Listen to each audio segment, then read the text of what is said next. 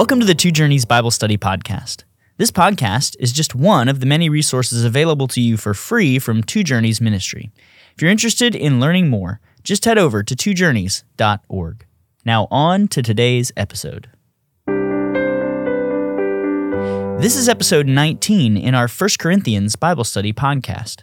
This episode is entitled The Excellence of Love, Part 2, where we'll discuss 1 Corinthians chapter 13, verses 8 through 13. I'm Wes Treadway, and I'm here with Pastor Andy Davis. Andy, what are we going to see in these verses that we're looking at today? What a stunning chapter this really is. What an amazing chapter 1 Corinthians 13 is. And as great as the first half is, the second half soars infinitely above it because it begins to describe in some very provocative terms what our experience in heaven is going to be like, how small and insignificant almost is our knowledge of God based on spiritual gifts in this life, and what a quantum leap we're going to make when at last we are in the presence of God, seeing Him face to face and knowing Him perfectly and eternally. But the point that Paul's making here is that the knowledge that we get through spiritual gifts, it being so small, what really matters is love. And in the end, the saving work of God is to produce in us the perfect fulfillment of the two great commandments, to love God with all of our heart, soul, mind, and strength, which is really not in view directly in this chapter. But the second command, that we would love each other as we love ourselves, is in view here. And both our love for God and our knowledge of God and our love for each other and knowledge of each other will be perfected in heaven. Jonathan Edwards wrote a great message on this, based on this, the end of this chapter, 1 Corinthians 13. Heaven is a world of love. So we're going to get to touch on that very lightly. But brother, this is just a very brief podcast. This is just like a tidbit. This is like an hors d'oeuvre falling off a table of feasting. So I would offer the full sermons that I did. I did, I think, 10 sermons on 1 Corinthians 13 on this, and that's on the Two Journeys website. But in the meantime, we can give just a little sampler of the beauty of these verses. Well, let me go ahead and read verses 8 through 13 that we'll be looking at in the time we have today. Love never ends. As for prophecies, they will pass away. As for tongues, they will cease. As for knowledge, it will pass away. For we know in part, and we prophesy in part. But when the perfect comes, the partial will pass away.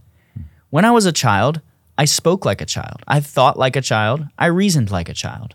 When I became a man, I gave up childish ways. For now we see in a mirror dimly, but then face to face. Now I know in part. Then I shall know fully, even as I have been fully known. So now faith, hope, and love abide, these three, but the greatest of these is love.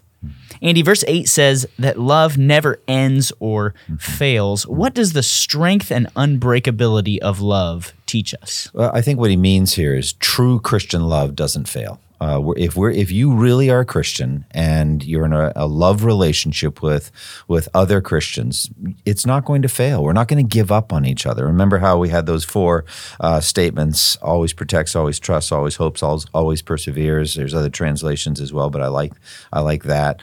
Those are for hard situations when love relationships are strained, when a person's going through a difficult time. But then he kind of caps it all off with that beginning statement in verse 8. He says it doesn't fail. Love never fails. We're not going to give up on each other. We're going to keep loving each other. Well, continuing in verse 8, why is it vital to understand the temporary nature of all spiritual gift ministries? Right. Well, this great chapter, which just soars above the immediate topic of the proper use of tongues and prophecy, the proper use of spiritual gifts. It's easy to forget that it's in a development of a topic. 1 Corinthians 12 through 14 is the proper use of spiritual gifts. And so we have the broad description of gifts, with the body analogy. There is one body with many members, and the members don't all have the same function. And we get all of that: the hand, the eye, the foot, the mouth, that kind of thing. And so we have an array of spiritual gifts. In chapter 14, he's going to zero in on the showy gifts, or the upfront gifts, that it seems that the Corinthians were inappropriately elevating and focusing on. So the gift of tongues and prophecy, and we'll get to that, God willing, with the next podcast.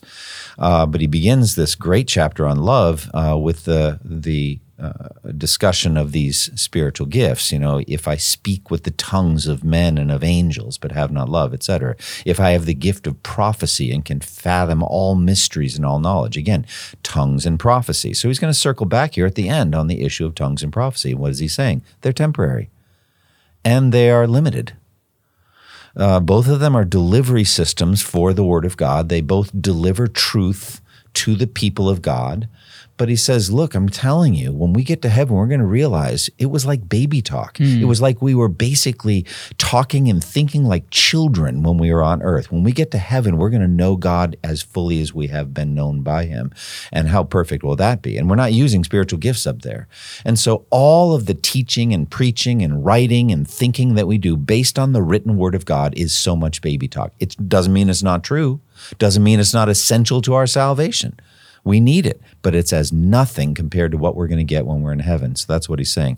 So he says spiritual gifts are temporary. Now, before we go too far, I do not believe this passage is teaching what's known as cessationism, the idea that we can prove from the New Testament that the spiritual gifts ended with the apostolic era. I actually think that they most likely did. I just don't think you can prove it from any text of Scripture, certainly not this one, because Paul here is not talking about the temporary cessation of gifts or the cessation of gifts in time and space in which there was another couple of millennium of church history after. He's talking about heaven here. They will cease when we're done with this world. That's what he's saying. So we should not go too far on cessationism based on these verses. So if verse 8 teaches us about the temporary nature of these gifts, verse 9 teaches us about the present limitations of spiritual gifts. What are those, and why is it helpful for us to understand this? We know in part. What he's saying is there's always going to be more to know about God. God has only begun to reveal himself to us. And this was the essence of the book I wrote in heaven, which I would commend to all of our hearers. I would commend it. It's The Glory Now Revealed, what we will learn about God in heaven. And it was based on meditating on passages just like this.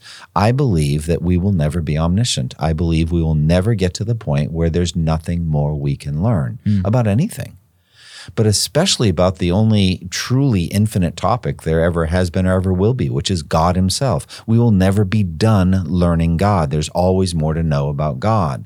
I used to think earlier, most of my Christian life, that when you died and went to heaven, based on this passage, we would get this quantum leap in our knowledge of God, and then we will know God completely and fully as God has completely and fully known us. But then I started to realize that cannot be, for then we would be omniscient. Then we would be like God himself.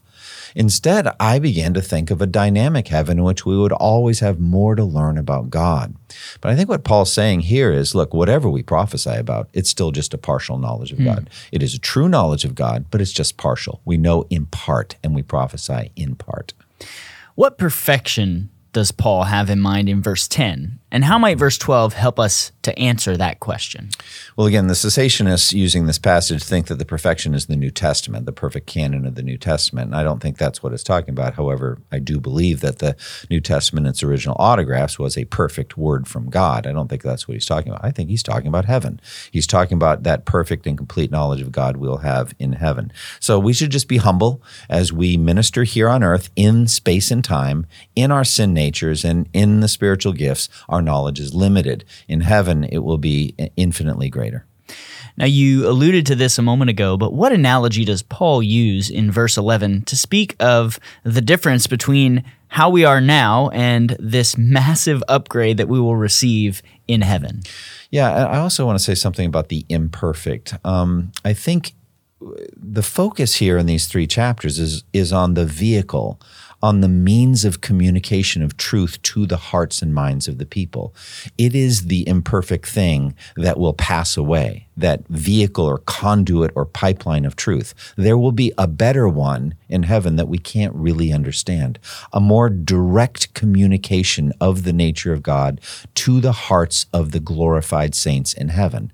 That's what the scripture says. They will all be taught by God. And again, in the New Covenant prediction in Jeremiah, it says, no longer will a man teach his neighbor or a man his brother, saying, know the Lord, for they will all know me, from the least of them to the greatest. And again, Jesus said in John 17, this is eternal life, that they may know you, the only true God. So I believe in a direct communication of truths about God in serial form, one after the other, after the other, after the other, in heaven, in a much more efficient, more direct, I don't know, hardwired way. I don't know what language to use, because any language I use is imperfect. But when we get to heaven, we will more perfectly be taught God than we ever were here on earth. Okay, so the analogy he uses is that of moving from childhood to full manhood. When I was a child, I thought like a child, talked like a child, reasoned like a child. When I became a man, I didn't do that anymore. So you and I both have children. Your son Oliver is quite young, but he's beginning to talk. And when you start to listen to how they talk when they're little, their talk is really simple and a bit foolish. And then as they get older, they say a little more complex things. And you think about that, it's like, look, Mommy, there's a birdie in the tree. Or look, Mommy, there's a cat. And you're like, is that what you got, dude? I mean, yeah, that's what he's got. It's profound right now. That is profound stuff right there. And that's us. That's us talking about God compared to what it will be. It'd be like all of our theology, even the greatest theologians. It was like, look, Daddy, there's a bird flying in the sky. That's what it's going to be like. Our knowledge of God is rudimentary. But in heaven, it will be much more expansive and more perfect. How does verse 12 help to reiterate that point that Paul makes in verse 11?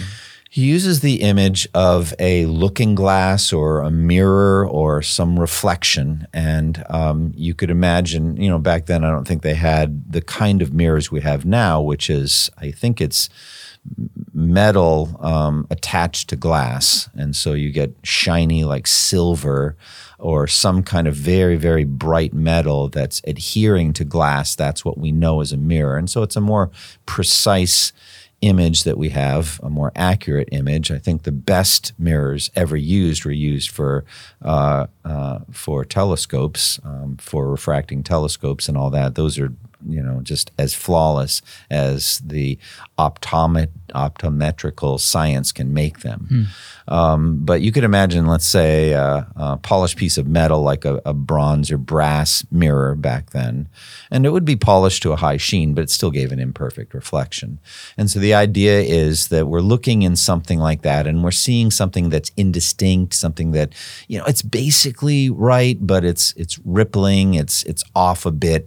That's what we're seeing about God. The image we have of God is narrow, it's limited, and somewhat imperfect.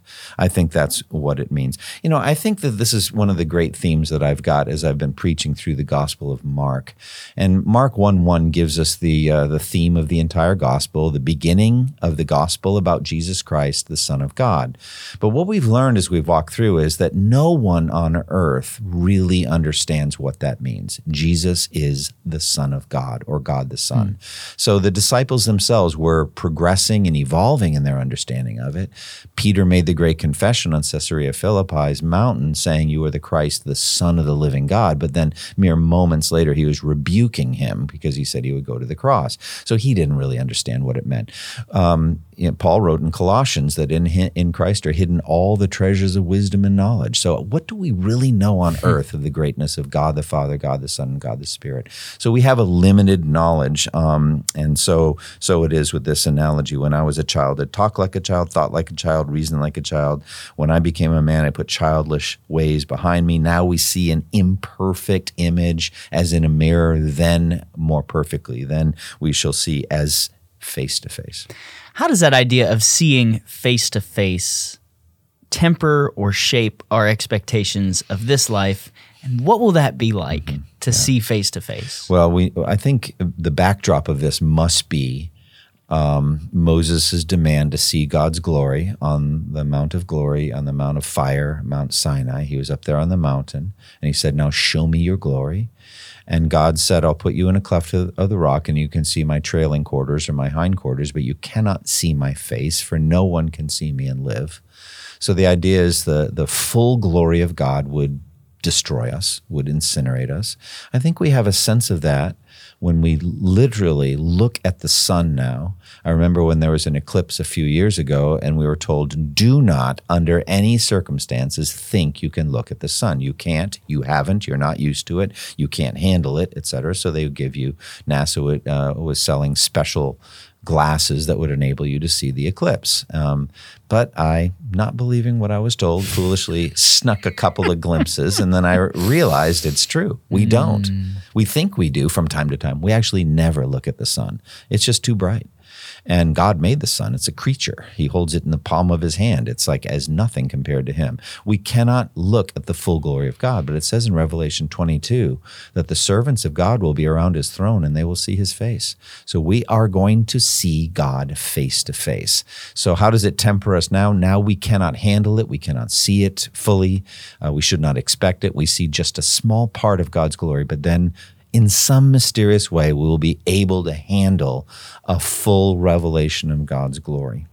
Andy, it strikes me that this probably helps to temper some of our disenchantment with this world, but also to heighten some of our gratefulness for the good things. So when we do experience a foretaste of that, it makes us long all the more for that time when we will see him face to face. Yeah, and this is what this is all about. Now, Jonathan Edwards wrote this great sermon, Heaven is a World of Love, and he goes just far beyond the language here in 1 Corinthians 13. And I preached, I actually preached 2 sermons based on his insight. So I would commend that work. Edwards is just brilliant. What Edwards does is he takes what we all have and works with it in a way that seems a little pedantic, and that's kind of obvious, but he doesn't stop.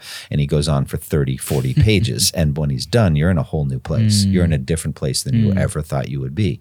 And what he's saying is that heaven is a world of love. Heaven is a perfection of love. That's where we're heading. It's a love chapter, and Paul ends up in heaven, so therefore the logic of heaven is a world of love. That's where I've come to the conclusion that the point of our salvation, the point of everything, is that we would know God and love him, and knowing God is loving him.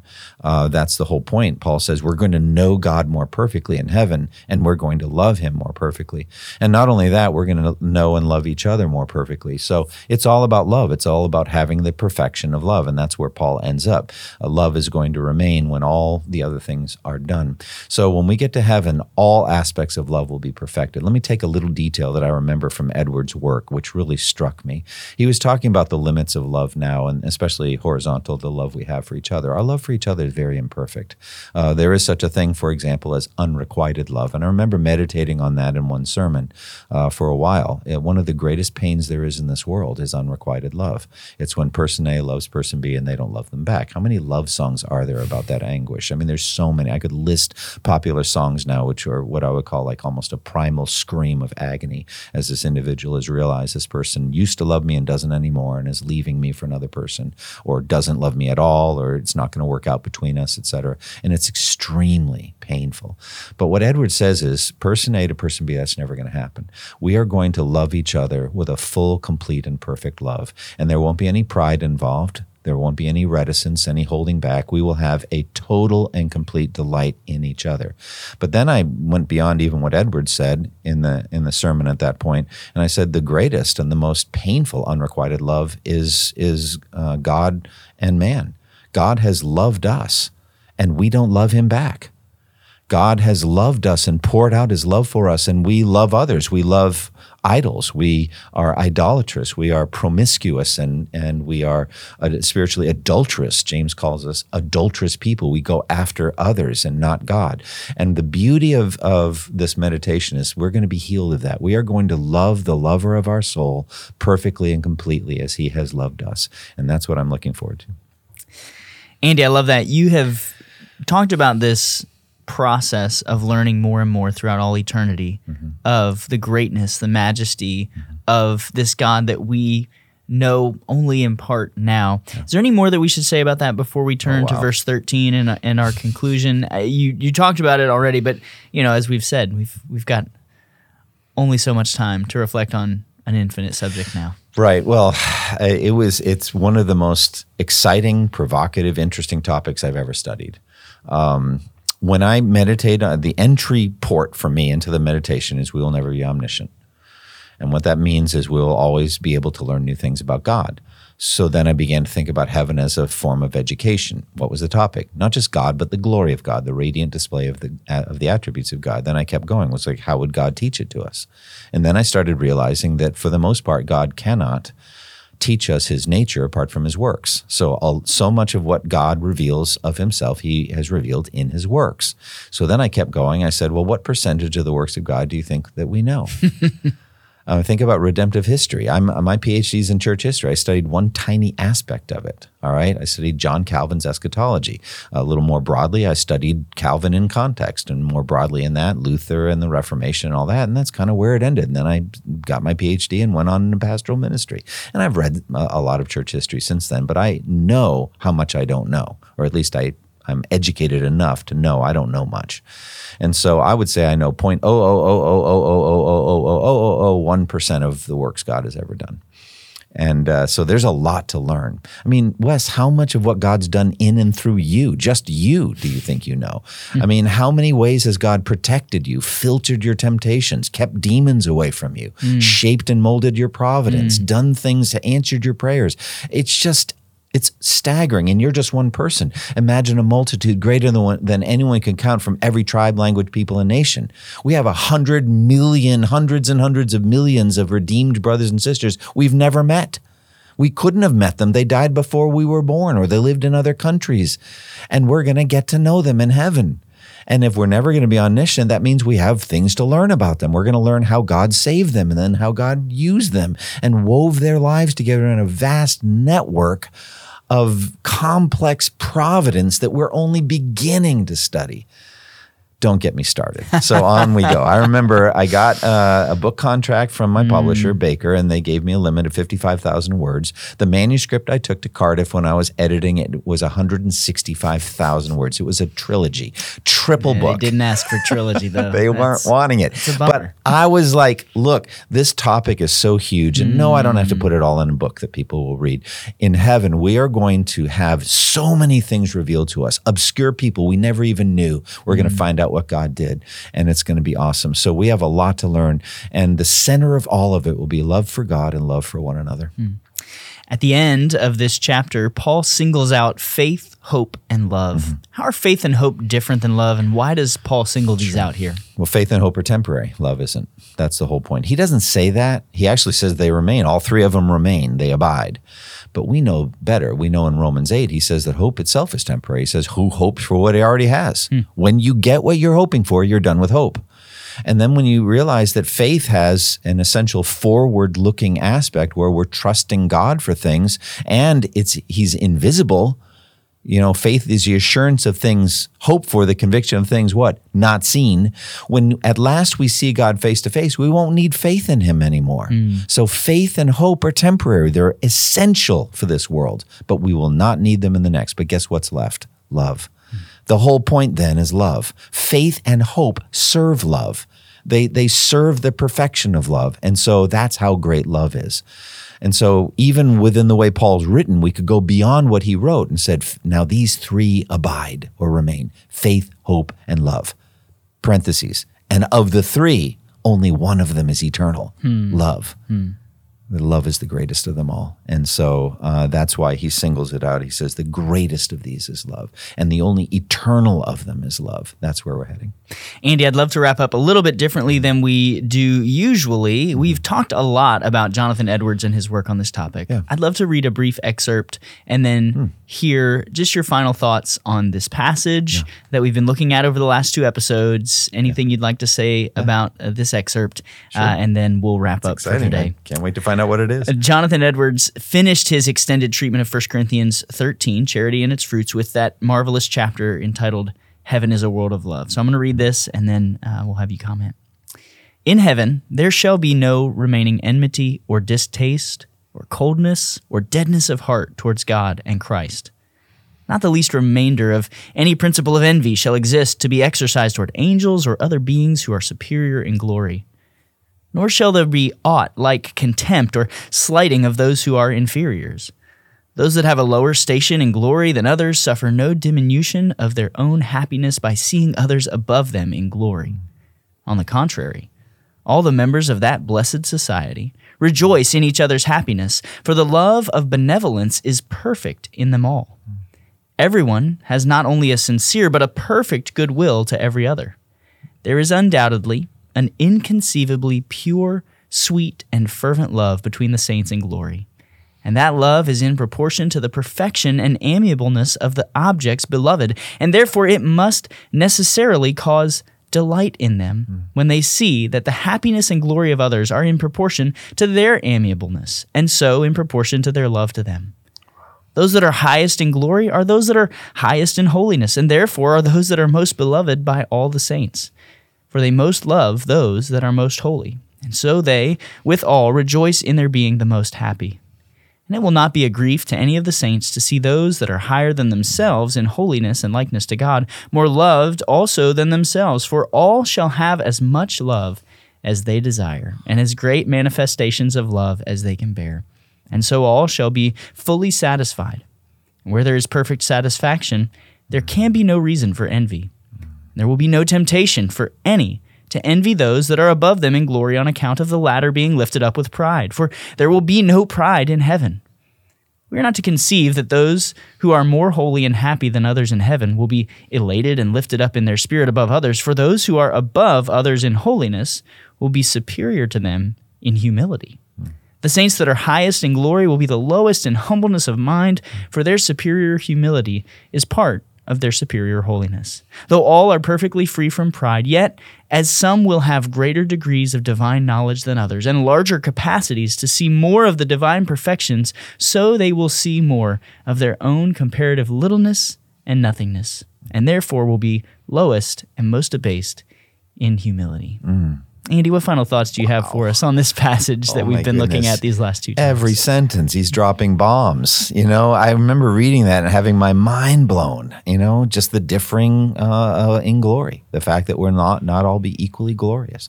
We'll not all have equal capacity to understand God comes from those statements. The fact that there'll be no jealousy. And I tied it back to 1 Corinthians 12:26. When one part of the body is honored, the whole body is honored with it. No jealousy. We actually will think those greater than us in glory deserve it. And we'll think it's right. God did it. And so therefore we'll think it's right. And the more you meditate on this, the more free from envy you become now. The more you really are in it for everybody. You want everybody to do well in the Christian life. It helps me as a pastor. Helps me not to be jealous of other pastors whose ministries are more blessed than mine or more fruitful than mine. Praise God. It motivates me to want to be more blessed and fruitful myself, but not in competition. There's just so much power that comes from this. So this is Edwards at his best. And behind all of these meditations, it's 4 steps removed from Scripture, but it's all true, I believe. And that's what this is theologizing at its best. But more than anything, it's just a glimpse into a world that I want to be in. And in the meantime, the more you meditate on heaven, the more heavenly you act here on earth, and that's what's good for us. So heaven is a world of love, and the more you meditate on it, the more that earth becomes more a world of love too. And that's why Paul wrote the chapter. He wrote it for here and now, that we would read it now and that we would be loving to each other now. So that's what I get out of it. Well, this has been episode 19 in our 1 Corinthians Bible Study podcast. We want to invite you to join us next time for episode 20, entitled Prophecy, Tongues, and Order in Worship, where we'll discuss 1 Corinthians chapter 14, verses 1 through 40. Thank you for listening to the Two Journeys podcast, and may the grace of our Lord Jesus Christ be with you all. Thank you for listening to this resource from twojourneys.org. Feel free to use and share this content to spread the knowledge of God and build His kingdom. Only we ask that you do so for non-commercial purposes and in accordance with the copyright policy found at twojourneys.org. Two Journeys exists to help Christians make progress in the 2 journeys of the Christian life, the internal journey of sanctification and the external journey of gospel advancement. We do this by exporting biblical teaching for the good of Christ's church and for the glory of God.